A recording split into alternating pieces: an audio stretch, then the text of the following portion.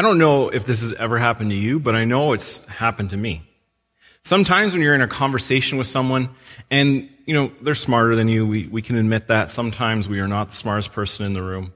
And you're listening to them talk and it's really impressive. Maybe it's a lecture that you've watched online, a podcast, something like that, or it's actually a person you know and you're in the room with them. And as you listen to them talk, they start using words that maybe you're not so familiar with. And as they're using them, you think, yeah, I understand what that word means. And then you don't realize it, but eventually those words, as you keep hearing them, become part of your vocabulary. So you start using them. And you start using them in conversation with other people, and then sometimes those other people, again, maybe are a little bit smarter than us or know more than we know about a certain subject. And they say, that word, you keep using that word, I don't think you understand what that word means.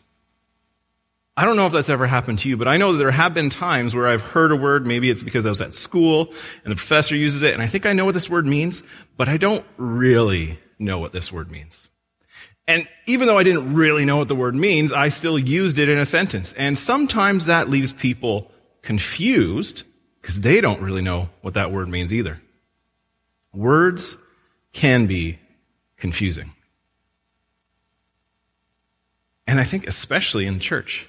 Sometimes in church, we use words that maybe you've never heard before. They're not words that you'd use in a conversation with somebody as you're buying groceries or getting gas. They're words that are specific to church.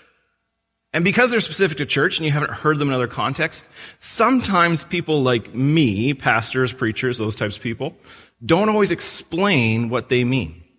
And so sometimes you are left actually a little bit unsure as to what the word actually means. With that in mind, we've decided to do this series called Big Church Words. Sometimes we have these words, like I said, in church that are big. There are technical words. They are words that we don't hear anywhere other than in the Bible or people who talk about the Bible. And so we become confused as to what they mean, and we don't know how significant or important they are in our daily life. And because we've been hearing these words, and maybe it's been so long you're afraid to ask what they mean, I wanted to explore some of those words with you, as well as some great guest speakers this month who are going to explore these words to try and help you and me, as I listen to other people as well, understand how significant these words are and how they can make a difference in our faith journey, in our daily life, more than we realize. And this morning, to start it off, I actually want to do two words. I'm doing two words because they're actually kind of, one of them's a tiny word. It's not a big word, though it has big implications. But this word is so small, it's only 3 letters, I thought, why not? I can do 2 words. So today we're going to talk about 2 words.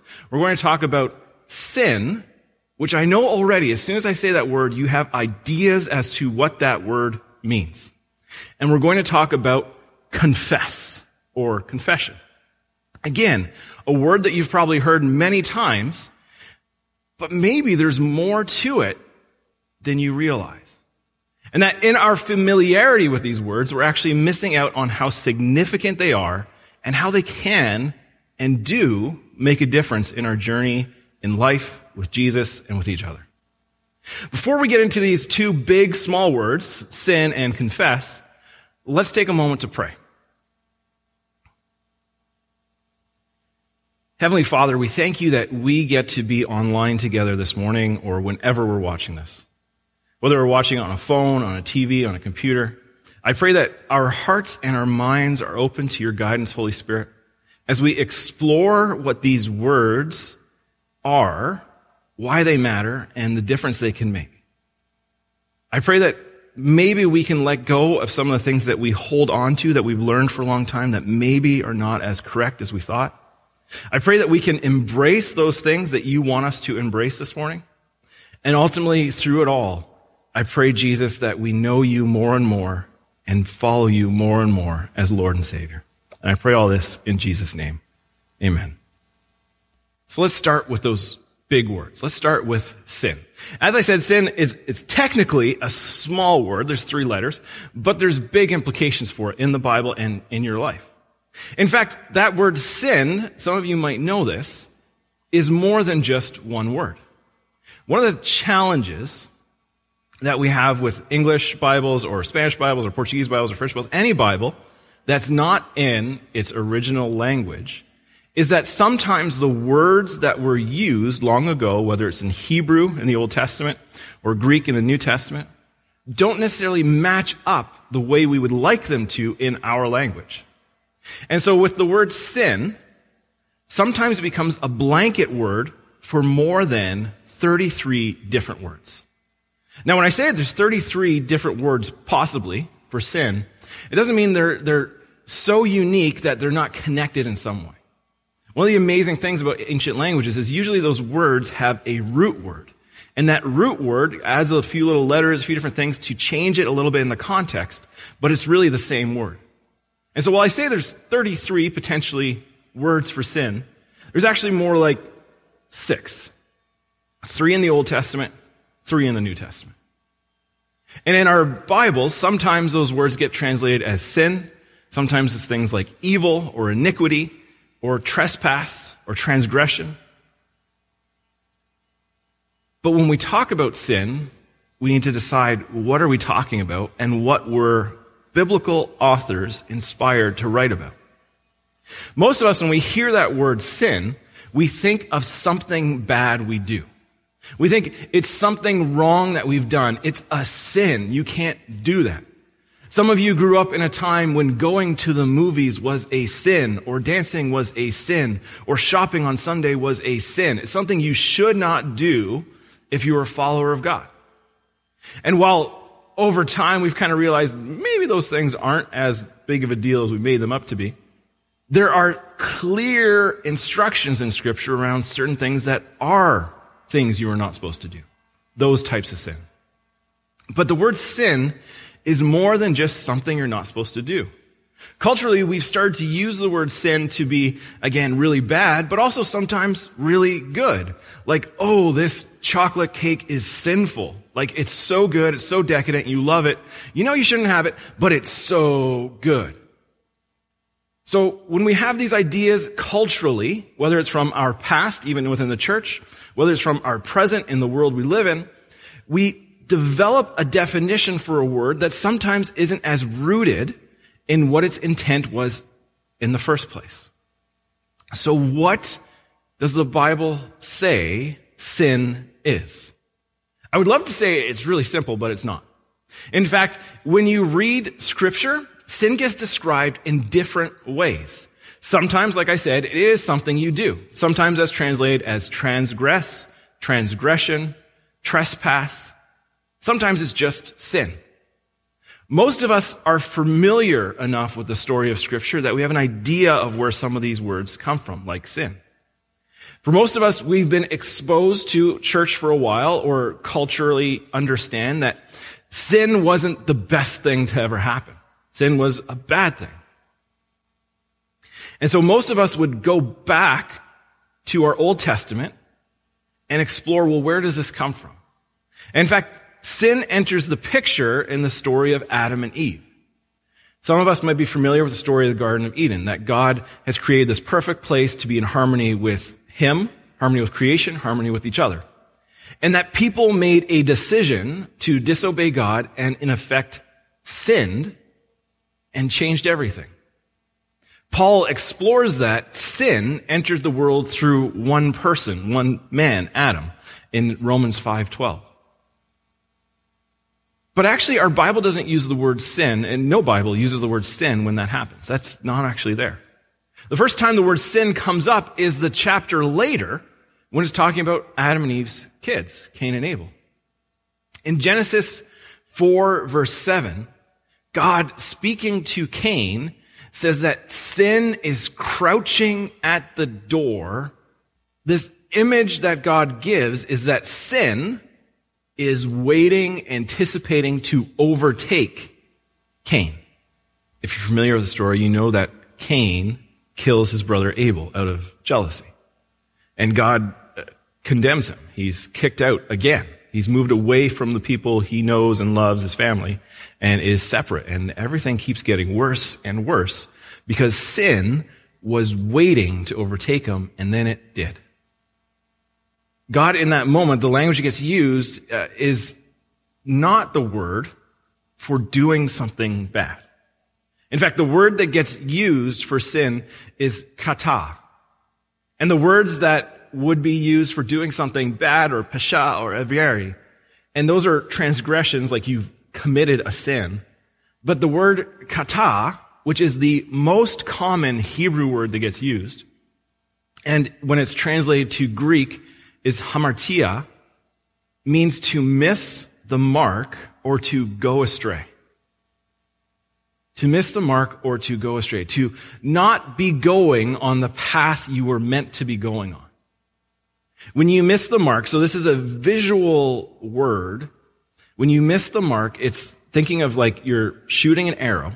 And you can tell I don't do archery, but you're shooting an arrow or you're shooting a gun and you're trying to get that bullseye. Or maybe it's even just darts, a little less violent. And you don't. And so you might get close, but you're not there. And whenever you're not there, you're not there. You've missed the mark. So if you're in a competition and everybody else hits the mark, they win the prize. You don't. When you miss the mark, you don't win. You're not victorious. You're not rejoicing. You're going astray.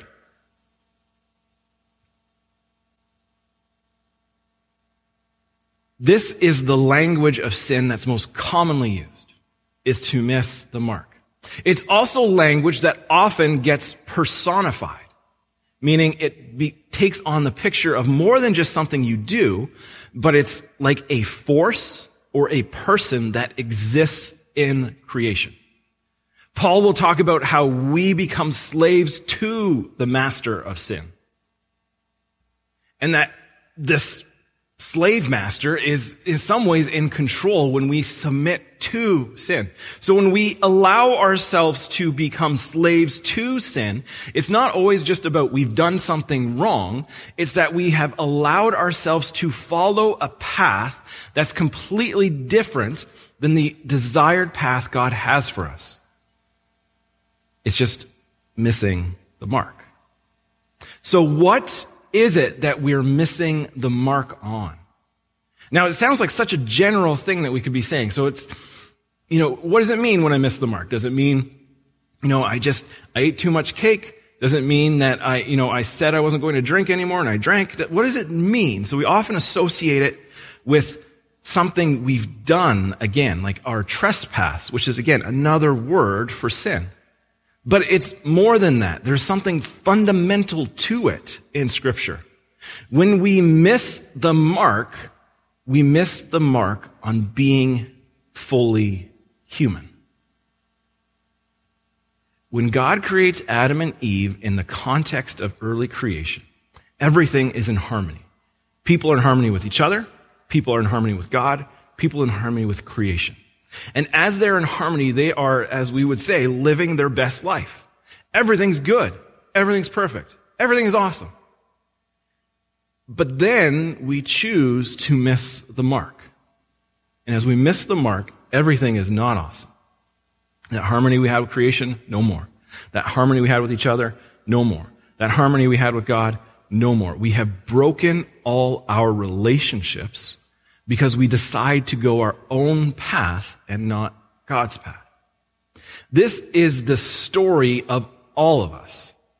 As Paul says that sin enters through one person, through one man, Adam, we've all sinned.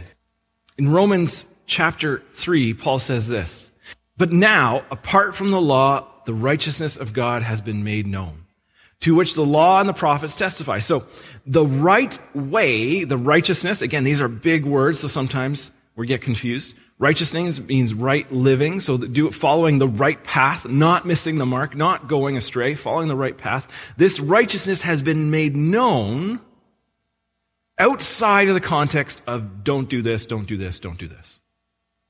And he says, in fact, those laws that say don't do this, don't do this, don't do this, testify that this righteousness is true. So do the prophets, the people who have spoken for God long ago. And this righteousness, this right way, is given through faith in Jesus Christ to all who believe. So this right way of living is through faith, meaning there is a trust and belief in Jesus, and you follow his path. He says there's no difference between a Jew and a Gentile, so it's for everybody, because all have sinned, all have hamartia, and fall short of the glory of God. None of us is on the right path, is not missing the mark on our own. We've all fallen short. It's rooted in the story of Adam and Eve that initially all people are kind of stuck in this curse. It's part of the problem. And on our own, we still are missing the mark. We've all sinned. But all are justified freely by his grace through the redemption that came by Jesus Christ.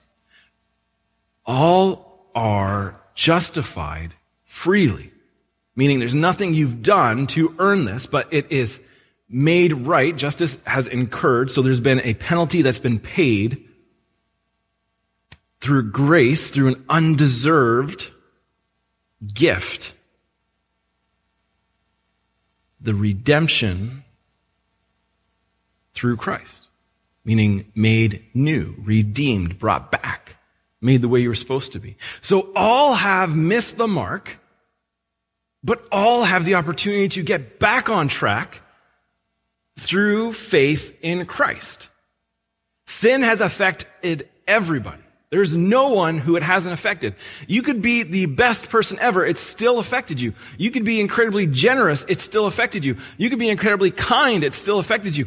It has affected all of us. Every single one of us. There's no difference in any of us, no matter where we've come from, what our background is in this thing, is that you have missed the mark. You were created in the image of God, meant to be in harmony, in righteous harmony with God, each other, and creation, and you're not.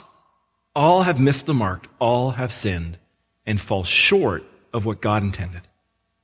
But the good news is Jesus has made us way for us to get back to where we've intended.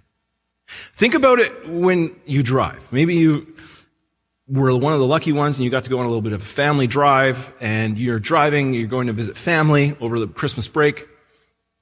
When you drive, unless you drive a more expensive car with lots of great features or a Tesla, when you drive, if you take your hands off the wheel, you're not going to stay on the road for long. Again, now lots of new cars have lots of features and they'll help you stay on that road. But if you don't have those features, if you just have a car like I do, and you just take your hands off the steering wheel, eventually your car will veer to one side or the other, or the road will change so you go straight and it doesn't. You will miss the mark, the intended path for you, if nothing is driving the car.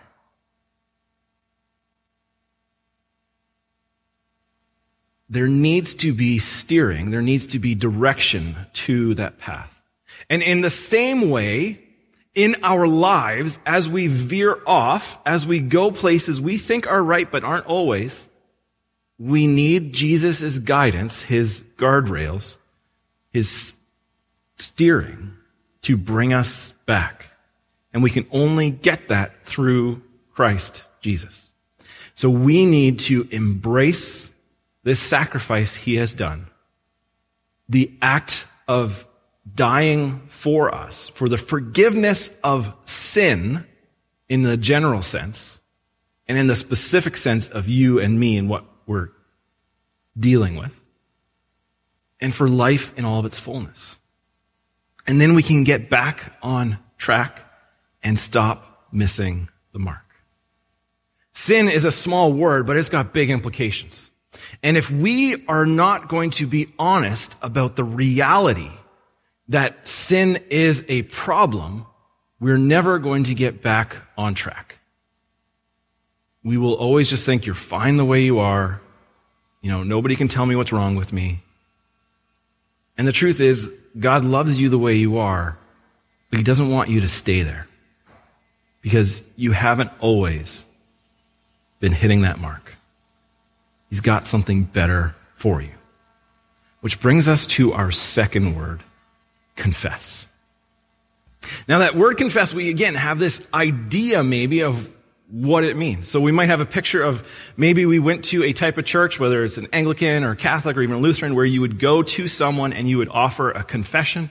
Maybe you went to like a confession booth where they close the drape or the door and you tell them all the things wrong you did this week and they say, okay, God forgives you, go in peace, say some prayers. So we got this idea of confess or confession that maybe looks something like that.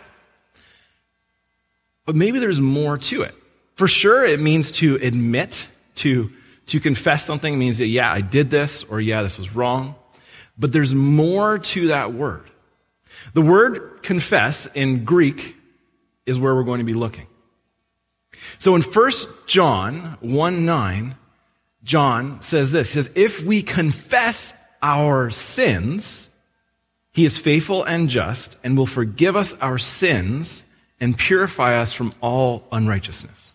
So if we confess, so we think admit our sins, just say, hey, we did these things, he will forgive us and he'll make things better. He'll get us back on path, stop missing the mark. But there's more to that word than just admit. In fact, the word in Greek is homologeo. And homologeo means it's kind of two words that come together. And one of those words is together, and the other one is speak a conclusion. So it means to speak a conclusion together, means to agree with each other. So when you confess, it is an admittance, but it is an agreement as well. When we are told to confess our sins, yes, we are admitting we've done something, but we are coming in agreement that what we've done is not God's way. That's a big deal. A lot of us, when we say, hey, I know I shouldn't have done this, a tub of ice cream is more than enough for 4 people, and I just had it to myself. Or, I was mean to this person. I know I shouldn't have done that. I'll pray, God forgive me. We do things and think, okay, if we just admit it to God, it's good. And to some extent, it's true, but there's more to it. When we just admit it, sometimes what happens is we go back to it. We go, oh yeah, I did this again. I remember as a kid, we went to Catholic school, so we did First Communion and confession, all that kind of stuff. And you would just try to find things that because you had to go, you had to say what you did wrong. So you try to find things like I was mean to my mom, or, I did this, or I got upset, or whatever. And you would repeat the same things over and over again. This is what most people do when it comes to confession. You're repeating the same things over and over again. Why? Because you've habitually gotten stuck in missing the mark on how things are supposed to be. So if to hit the mark is to be in right relationship with God and creation and other human beings, to be fully human, fully alive, experience life in its fullness, as Jesus would say, when we confess that we're not doing that, we need to not just say we're not doing it. We need to agree that there is a better way. When we agree that there is a better way, we need to choose to follow it. When we confess our sins, the language indicates that not just do you admit you've done wrong, but you agree there's a better way and you follow that path. If you're just confessing and saying, I did wrong, and you do it over and over again, you're not confessing. The freedom that Jesus offers us, the opportunity for life in its fullness, the path of righteousness, of right living, of being justified, of being made right with God, doesn't happen just saying, I did wrong, forgive me. Yes, you're forgiven, but you're not taking the opportunity to not miss the mark with God. When we come to confess, we agree that his way is better than our way. And we need to start making choices that reflect that. If I say, man, I should not be overeating, and then I just keep filling my plate, I'm not agreeing with what he said. I'm actually continuing to sin willfully. If you read through the book of Romans, Paul says that's not good. When you come to confess, you're in agreement that what you are confessing is not God's way. And so you need to be making choices afterwards to not keep going back there. Paul says in Romans 10, verse 9, he says, if you declare with your mouth Jesus is Lord and believe in your heart that God raised him from the dead, you will be saved. When you declare, when you confess, admit, agree to Jesus is Lord, you are saying, I am not. My way is not the best way. My way is missing the mark. My way is not bringing harmony to the relationships all around me. God's way is better. So when you confess, agree, Jesus is Lord, you say, I am not, and you choose to submit, follow, give into his way. Paul gives this picture in Romans, and just as a quick overview, that either you are a slave to righteousness, which means God's way, the right way of doing things, or you're a slave to sin. We all serve a master. We just have to decide which one. So either you're following God's way or you're not. My prayer for you is that you confess with your mouth. You declare it, that Jesus is Lord. And he is good to forgive you of sin in the general sense and in the specific sense of what maybe you have done, but also the reality that you have just missed the mark because that's the curse we live under. And that as you make that confession, you take steps every day to be more and more living in the way of righteousness Jesus has for you. How do you do that? You begin by agreeing with what he says. How do you know what he says? You read your Bible. God's given us great insights on what it looks like to follow him every day of our lives. If you're not reading it, you don't know it, and you're still missing the mark. My prayer for you is that this year you take the time, maybe move past some of these big church words and look at the words that Jesus has given us, that God has given us through inspiration throughout time to guide us in all righteousness and follow him. That's my prayer for you. So let's pray. God, I thank you that you are our God. That as we explore these big words of sin and confess, you are a God who's made a way to resolve the problem of sin. And it's when we agree with you, come into committing to you, to declaring that you are who you are, and we follow you, Jesus, as Lord, that we can move past these problems of sin.